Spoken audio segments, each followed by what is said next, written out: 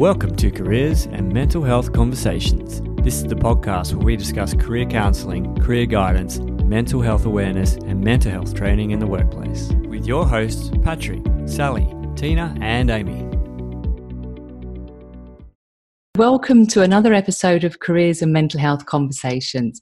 I'm your host, Tina Winchester, and today I'm joined by Mitch Wallis. Mitch is a social entrepreneur and the founder of the Heart on My Sleeve movement, the fastest growing social movement on the internet dedicated to helping those experiencing or supporting others with mental health challenges. So welcome to Mitch. Thank you very much for having me here, Tina. You're very welcome. Whereabouts are you in the world at the moment? I'm in sunny Sydney today. Oh, and it's sunny but cold, is it? Yeah, it's getting a bit chilly at the moment, which isn't great, but you know, we roll with the cycles, right? For sure. It's cold. It was cold in Brisbane this morning. I didn't like it. It reminded me of home. Yeah, where's home for you? Yeah, in the UK. I'm from the southeast. Okay, nice. And even though I've been here a long time, like 12 years, I still, whenever it gets cold, I think, oh no, I don't like that. You got a touch of Russell Brand in your accent.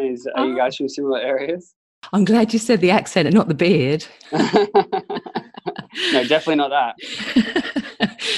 Right. So, Mitch, we follow you at the Career Development Centre and Mentally Well Workplaces. We follow you on social media and on LinkedIn and Instagram. And the work that you're doing is phenomenal. So, but first of all, before we talk about that, how did you learn to put such good social content out there? Was it something that you were involved in, or is it just something that you're a natural at? I think all millennials, unfortunately, are just so saturated and surrounded by it. It's like, it's kind of just like the air you breathe, you know? And so it was so second nature to me to show up there. And I showed up there for so long, so well in my old life that I'm like, how do I transfer my ambition for wanting to be seen as an absolute legend who's got his shit together into how do I show the real side just as impactfully? And so I take a lot of inspiration from people like Jay Shetty, Russell Brand, and the guys who are really trying to create a conscious community, but doing so in a way that's quite viral, relevant, and you're almost Trojan horsing a mental health message in by making it so snackable that it's impossibly hard to not get something from it. Yeah, it's such good content. And the social community. So for those people that don't kind of understand what a social community would be, what is that? Well, I mean, in its most common form, it's a congregation of people using social media through Instagram, Facebook, LinkedIn, etc. It can also be something offline where people kind of group and join together of like-minded. For me, it doesn't matter which medium it is. My goal and my mission has always been authentic connection, and that's a very social thing. And you're, because I've stalked you, obviously. I have to stalk everybody that comes on. I would expect no less. Yeah, on the podcast. I quite like doing that. And your first, was it a vlog or a blog that went viral? The first time you shared really kind of open and honest information about yourself that went viral. Tell me how that came about. Yeah, I mean, that's what started my whole new life. It started the organization that I run now called Heart on My Sleeve, whereby I went down to a local beach, told my story with a video camera, released it on Facebook, and within a week it reached over 1 million people. That night I was on the project on Channel 10, and within a month a global movement started where people all around the world started tattooing and drawing hearts on their arms, coming forward and sharing their story or coming to the community to listen and receive those stories. So it was kind of like the Me Too movement or the Black Lives Matter movement, but for mental health. And I think the reason why it resonated was because it was so raw, so real, and it had no kind of hidden agenda or big polished things behind it. It was just a bunch of people coming forward and wanting to connect in the universal humanity of suffering. And I think it helps that there was that hook to it, that, you know, the drawing the heart, and particularly the tattoos, because they're quite, and for me that wasn't that just felt right, as a guy that has tattoos. As you can see, I have a full sleeve now, as a way to make a message that's often so clinical, stifled, serious, heavy, feels so shareable and easy. Yes, and that it feels natural, that's for sure. So when it went viral, what kind of messages were you getting from people across the world? I mean, I struggle. I really like Brene Brown's work around vulnerability, which is that it's not as simple as, if you are having a bad day, venting everything shit on Facebook isn't something to be commended. It's not brave. You know, I think people must think so black and white about bravery and courage. But true bravery and courage is utilizing parts of yourself that you've worked through in private first, that are still maybe uncomfortable to share, but integrated and at peace with who you are, in order to help someone else. And there's a few key things in there. The biggest and first thing is, if you're sharing publicly, you need to have at least familiarized yourself or made friends with those demons. They don't necessarily need to be gone, nor do you need to be over it, but you need to be intimately familiar with them. The second thing is, when you share, you have to share with the purpose being, I'm using this story to help belay someone up the mountain. It's not a way to get attention or sympathy. And of course, there is parts of it, a big part of it, which is validation of one's own internal reality and appreciation of what you've been through. But that you can't go and do it with just that intent, because otherwise it's too unsafe, it's too risky. Because, you know, the response, to answer your question directly, was overwhelmingly positive. And I've screenshotted every single comment, post, message I've ever got, saying how much it helped articulate and put words to feelings and emotions, sensations, experiences that people have had but never been able to articulate, and it's allowed them to feel understood. That said, there's also people who either don't get it or change the way you act about it. You know, it's definitely the rarity, but it all comes down to people can smell how authentic you're being. Absolutely, they can, that's for sure. So, overwhelming response of positivity. Did people share their own stories with you though? But did it open up the opportunity for people to do that?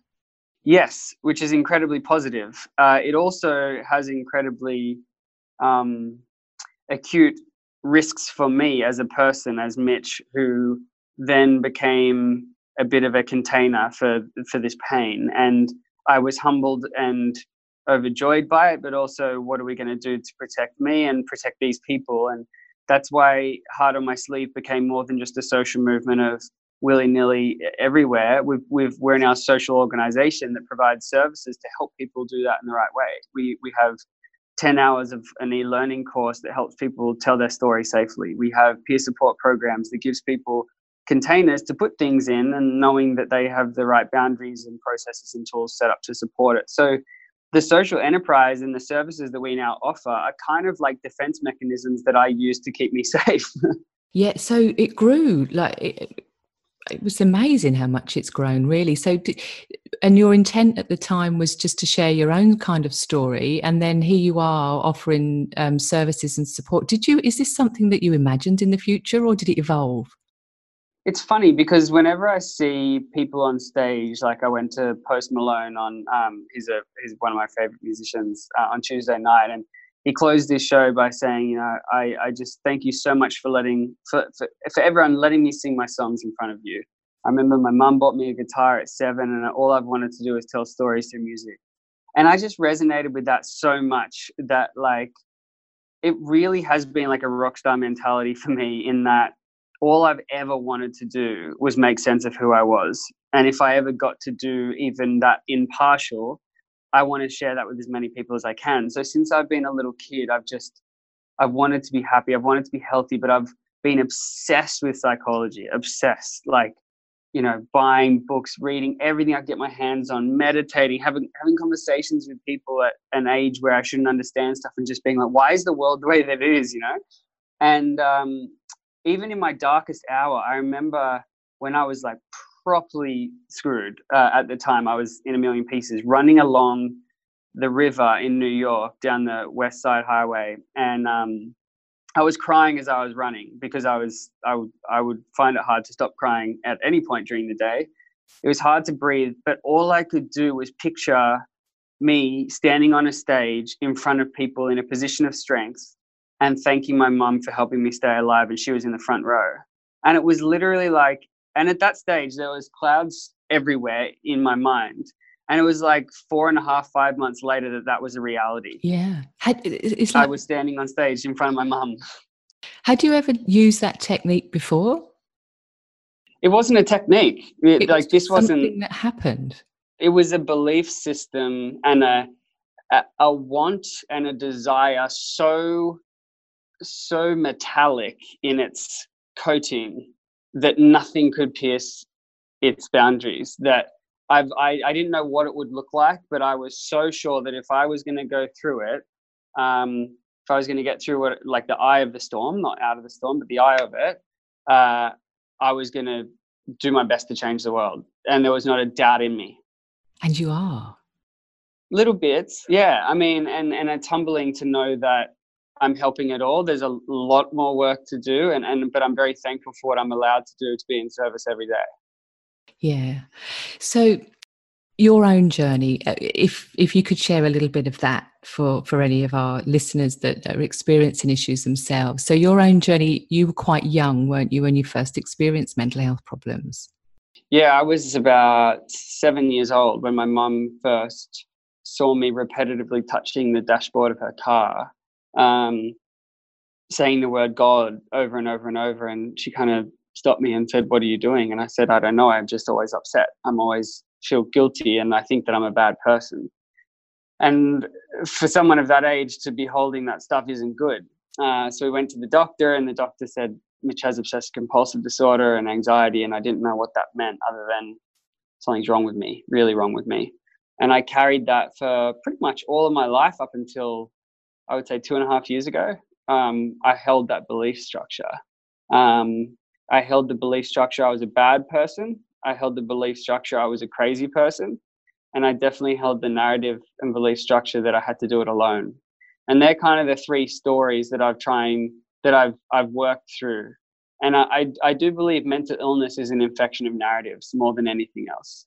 It is incorrect, non-contextualized stories and narratives that are fragmented and not integrated into who we are, that blocks us from being able to make sense of the world and who we are. And I think that's where the mind starts getting into a mode of defense, and defenses are essentially the illness. It is anything in excess that is mental illness. And so I think if the antidote to mental ill health is integration. Integration is acceptance and letting go of toxic stories.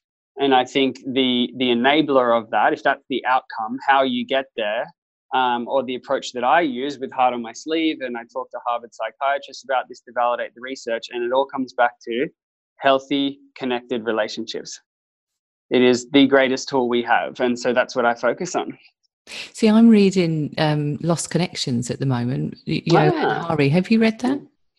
It's on my to-do list. I've been suggested a few times. Yeah, you should, because the whole concept of lost connections is the theme that runs through the books. And I heard about Johann's book through Osher Günsberg's podcasts. I mean, his podcasts are just phenomenal, the people that he gets on there and the stories that they tell. But yeah, Johann's research that took him all around the world to understand his own depression, being prescribed antidepressants at 18 and, and then upping the dose and changing the medication, trying to get the regimen right and what have you. He went all around the world to kind of research, what is it that's causing us to become so unwell mentally now? And connections was what the research showed. A loss of connection with people, a loss of connection with community, and a need for a purpose and a sense of being able to contribute to the community. You've got some awesome stories in there. Yeah, it's so I'll definitely read that. Thank you. And for another recommendation, The Universe is Trying to Tell Me Something. Right. And what's interesting is, so if we agree on the logic thus far, which is the outcome of good mental health is integration and acceptance of toxic storylines and transforming that into a cohesive and coherent sense of self that is in a state of defensivelessness. And we're saying, okay, that's step one. Step two is how we get there is connected relationships and love, more so than genetics or anything else. I think how you get to the relationships and connection, i.e. the tactics that fulfill that strategy, the technology is conversation. Mm. Conversation is the currency of the economy of relationships. And so what I try and do is create new conversations between people and within oneself. That's really good, really good. So when you were 7, what kind of support did the GP recommend to kind of help with the symptoms that you were experiencing? Well, it's interesting. I can't say I tried many times to get professional help throughout my life, but it was only until 3 years ago that worked. And there's 2 reasons why. The first is 3 reasons. The first is I was petrified. I was petrified of someone telling me I was crazy. I was petrified of the truth, i.e. I was mentally ill because I was in a state of defense. And there was no way my brain, body, or anything else was letting in or accepting any truth that threatened my story, narrative, or sense of self. The second thing is that when I did try, I never felt like anyone really got me. I would come in as a quivering child, even as an adult. The quivering child was out, bearing his soul and feeling like, I call it the dreaded left eyebrow raise, which is that 0.5 of a second where you're like, shit, I don't think they got that. And if they can't hold the weight, and if I'm slipping through this net, there's nowhere else to slip. Yeah. And that is a very, very scary position to be in. And so I think maybe that was bad luck, but as a master's degree in psychology now, I feel like I can shit on the industry a bit and it'd be fair. Yeah. And there's a lot of psychologists out there who don't know how to relate to people interpersonally, and they're so desensitized to it that they forget the extreme sensitivity that someone has when they walk in that office, that you are looking at every single thing that's going on, the color of the waiting room, the shoes that they're wearing. If the psychologist is bumping his leg up and down, everything is data that is constructing a narrative of who you are in real time on steroids. And then the third thing I would say is that I hadn't found my person yet. So without making the industry wrong or those people wrong, I hadn't found my socket. And I always believed that was because I was too broken, until I saw someone else whose story changed my life, and it was the turning point to everything in my life. And then I felt, holy shit, I can be understood by another person, which means maybe a psychologist can understand me. I'm not too far gone. I just haven't found my person yet. So by flipping that narrative, I then was okay when 4, 5, 6 psychologists didn't understand me, because I was just like, it'll happen. Mm-hmm. I just haven't found it. And it did. And she was the next person to get me to this stage. She was one of my 3 most important people. When I was like, shit, this is a container I've been searching for my whole life, where she said to me, I'm going to hold you afloat until you can swim on your own. And I know how to guide you through these waters and these forests because I've walked them before you. And that to me just summarized everything, which was, I'm not trying to fix you. I'm trying to show that you're worthy. She sounds fantastic. She is. She's a rock star. Yeah.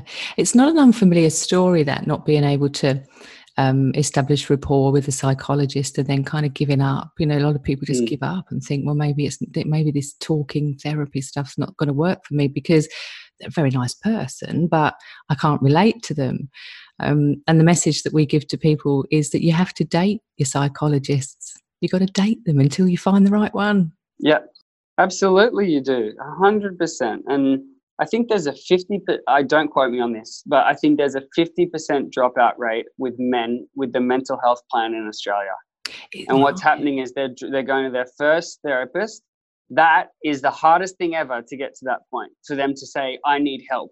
And basically what happens is, it's so painful to get to I need help decision that once it happens, you're just like, well, I've done all the hard work now. I deserve for this process to be easy. And then the process is hard. And then you're like, fuck this. This was not what I signed up for. I'm out. This whole thing was a stupid idea. But if people knew that actually that getting to that point is really hard, and let's just take a second, appreciate that, see someone in that journey to get to that point, and then reset because it's not the last step, and support people to go step 2 and then step 3, because it's going to still be bumpy, but that doesn't mean that it's wrong. So your wonderful psychologist is one of the supports that you've got around you. The other 2 people, you said there were 3 people. I mean, I'm thankful to have heaps of people who really care about me. I don't take that for granted for a second. I would say there are 3 people who have been turning points, not necessarily ongoing supporters. And that was the video I saw online, that therapist I found in Seattle, and my mum. I mean, those 3 have been the most influential. But then there are people that surround that, i.e. my dad, my stepdad, my 2 best mates, Brenton and Dave, my girlfriend at the time, Jenny. There has been lots of people who are there. And now I've got a team. I reckon I see at any one point like 4 or 5 different types of therapists. One's a coach, one's a counselor, one's a psychologist. I got a GP/psychiatrist. I got mentors. I'm just a big fan of connecting with people who care. Yeah, and you've surrounded yourself with them. Oh, absolutely. It is a fort. It is an army of people who support me, because everyone needs the dominoes around them. Yeah, and you support them back, no doubt. It's reciprocal. Correct. Their support enables me to then go and be that person for so many others. Like, actually, if anyone's like, Mitch, you've done a good job with Heart on My Sleeve, I'm like, you're not really thanking me. You're thanking all the people that are right now holding me up, because that's the only way I'm doing this, is through them. I'm just the vessel that they're working through or allowing to operate. Mitch, when you were at work, when you were in the corporate workspace, and you worked for Microsoft, didn't you? Correct. 7 years, yeah. When your mental health wasn't good, can you tell me something around what you would have liked to have seen in terms of support in your workplace if it had been available? And I'm not knocking Microsoft, because all workplaces are, operate differently, and there's no best practice workplace for mentally well workplaces. What would you have liked to have had around you for support, and what was really very detrimental in terms of the workplace for you? That's a big question. So I'm going to unpack it in a few ways. The first is Microsoft rocks, and I'm fortunate enough now to be going back into them, and I'm their mental health vendor for Microsoft Australia. So that feels amazing. Right. And I didn't see that story becoming so awesome. And now that it is, it's great. The second thing is, we have to first define the boundaries or responsibilities of the workplace. And I believe that that's twofold. The first is, the workplace shouldn't make someone worse off than what they were before they came to you or while they're there. So don't contribute to or aggravate or cause mental health issues. The second thing is, promote well-being where possible, so that person gets to help themselves better than what they could have done if they didn't work for you. Okay. Mm-hmm. So what I didn't say is, the workforce is responsible and accountable for fixing people's problems and all the context that someone brings before they work for you, or while they work for you outside of work, that context isn't their problem. So how does a workforce achieve those 2 things? Well, I think it's in services and in culture. Microsoft gave me some cool services like access to paid leave, disability insurance, a bunch of stuff. I didn't get offered EAP, but I was in the States when I had my full breakdown. So, which was really interesting. And so there were cool services, but not the full gamut that I really would have liked. The second thing is the culture. And I think this is more important than the first. Mm. And I want to refer to a law firm who I'm currently working with, who recently audited like 27 EAP providers and got them down to like 1. And they're like, we've gone through this whole process, we're really proud of it. And I'm like, okay, has anyone ever told a story about that, about using EAP? And they're like, no. that's too private. And I said, okay, so what you've got is the shiny parachute problem, which is essentially you filled the plane with all these expensive parachutes that the top of the line services, the best practice yoga, meditation, whatever. And everyone's jumping out of the plane without a parachute on, and they're sinking in the water. And the reason is because no one's yet been told either they're allowed to use the parachutes or the parachutes work, or that someone successfully landed and come back and jumped again.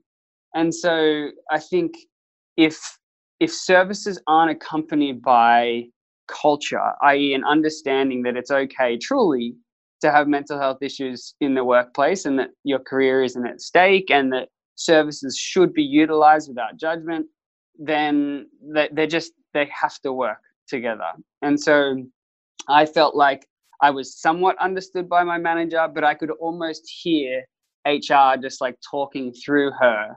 And there wasn't a real heartfelt connection of, I don't think you understand just how fucked I am right now. So it sounds as if you did get good support, but obviously there's a lot that can be done in a lot of workplaces. I speak to a lot of people when we run our mental health awareness workshops and mental health first aid and our EAP. And the one thing that people are concerned about the most as an employee is losing their job. That's one of the reasons why they don't speak up. And I'm assuming that you hear the same kind of thing from people. Yeah, I do. And my response is totally fair. And so consider whether it's the right workplace for you, consider if it's the right time to speak up, et cetera, et cetera. But on the other side, the law's there to protect you. A company can't fire you. That they would be in breach of reasonable adjustment duties, which they have to do upon disclosure of a mental health issue.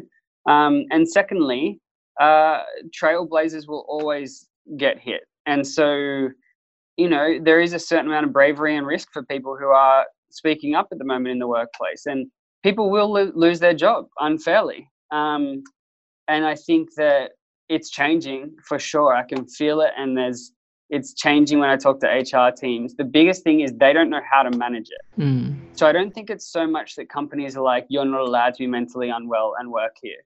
I think it's that I don't know what to do with you or about it, and the easiest thing to do is manage you out of the business. Yeah. Whereas what they should be doing is saying, well, I need more information on this to manage this properly. Yeah. And the information needs to come from the employee that's experiencing the mental health problem themselves. What do you need? Will you tell me what you need, and not a one size fits all? And there's just a lack of education generally, I think, in society about what is mental health, what is mental illness. Why are we all susceptible? Because we all are. There's just not enough education out there. There isn't. Not if Heart on My Sleeve has something to do with it. And so we run education seminars for leaders on a lot of the stuff that the traditional EAP or Bupa or whatever, not to bag them at all, because just saying that it's incredibly tactical, highly EQ-based relationship transformation programs that get people willing, able, and confident to be able to have beyond just the mental health 101. Yeah. So I want to hear a little bit more then about the Heart on My Sleeve movement and what your plans are moving forward. Yeah, I mean, it's expanded from a social movement, from just online sharing stories into a services provider. And we specifically focus on 3 key work streams, which is education and training, peer support and accreditation, and storytelling and cultural change initiatives. And we do that in consumer land and in corporate land. We do that through face-to-face and digital interventions. But everything accrues back to conversations and connections, because that's our technology, that's our yoga, that's our meditation, that's our thing, that's our intervention. And for the reasons that I just said previously, for the linear logic that I painted. So that's kind of the future of Heart on My Sleeve, is this services arm that supports, its whole intent is to support the social movement. So they kind of feed one another. The peer-to-peer support work, if there's anybody that wants to get involved with your organisation as in peer-to-peer support, how do they do that? Yeah. So at the moment, nothing's available on our website. If you logged on, it would be like, some dude told a story once. Like, what's this guy going on about? We're about to completely relaunch our website with everything we've been working on behind the scenes over the last 18 months, in the next kind of 2 months, I would say. So www.heartonmysleeve.org or homs.org is where you would go. For the moment, reaching out to us directly at contact@heartonmysleeve.org is the best bet. As a corporate, we offer holistic services. As individuals, we're going to offer individual services. So that's the best bet for now. Okay, so you've got a big relaunch in a couple of months, yeah? Yeah. Good. That sounds really exciting. I'm grateful to be walking alongside people like yourself and others who are trying to be in service and give back in this space. Yeah, we're all doing the same thing. We're just doing it in a different kind of way. Definitely, yeah. Thank you so much, Mitch. Thank you for the work that you do. If there's anything that the Career Development Centre and Mentally Well Workplaces can do to support you, you just reach out and let us know. We will be sharing this podcast and links to your website and social media pages far and wide. And then when you relaunch, you let us know, send us new links and we'll share that for you too. We want to help you along as much as we can. Thank you so much for your time today. It's been a pleasure. Thank you, Mitch. If you enjoyed this podcast and you would like us to appear in your feed, please hit the subscribe button, and you're also welcome to leave us a review. For more information, visit careerdevelopmentcentre.com.au.